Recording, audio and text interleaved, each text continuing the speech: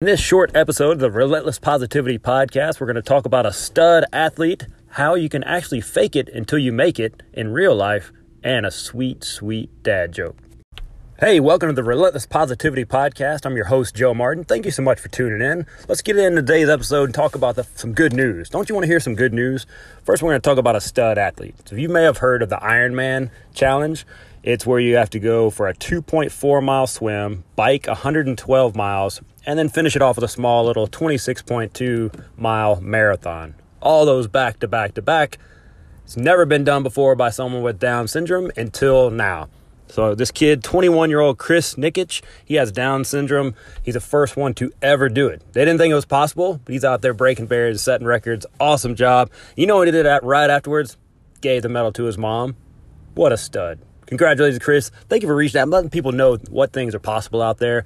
I encourage you to check out his website, chrisnikic.com, which is C-R-I-S-H. I'm not going to spell that out. I'll put it in the show notes. You don't want to hear me spell. Anyway, go to his website. Check out his 1% Better Challenge.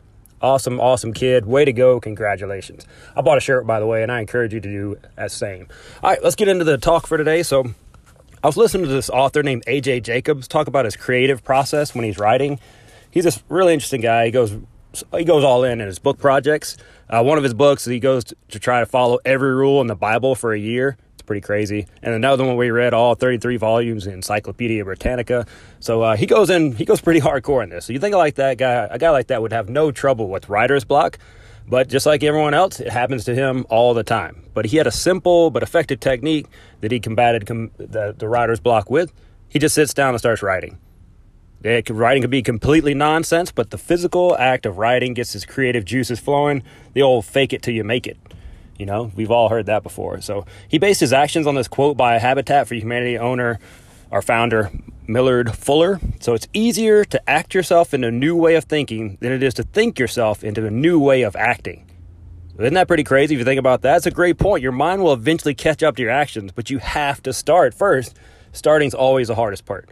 So science has proven that even if you're upset, if you force your face into a smile, it will trick your brain into becoming happier. Just that physical act of doing that. Or if you feel insecure about a situation, ask yourself, what would a confident person do? Then do whatever you come up with. The old Dwight Schrute active thing. You can actually do that. You can force yourself to become that.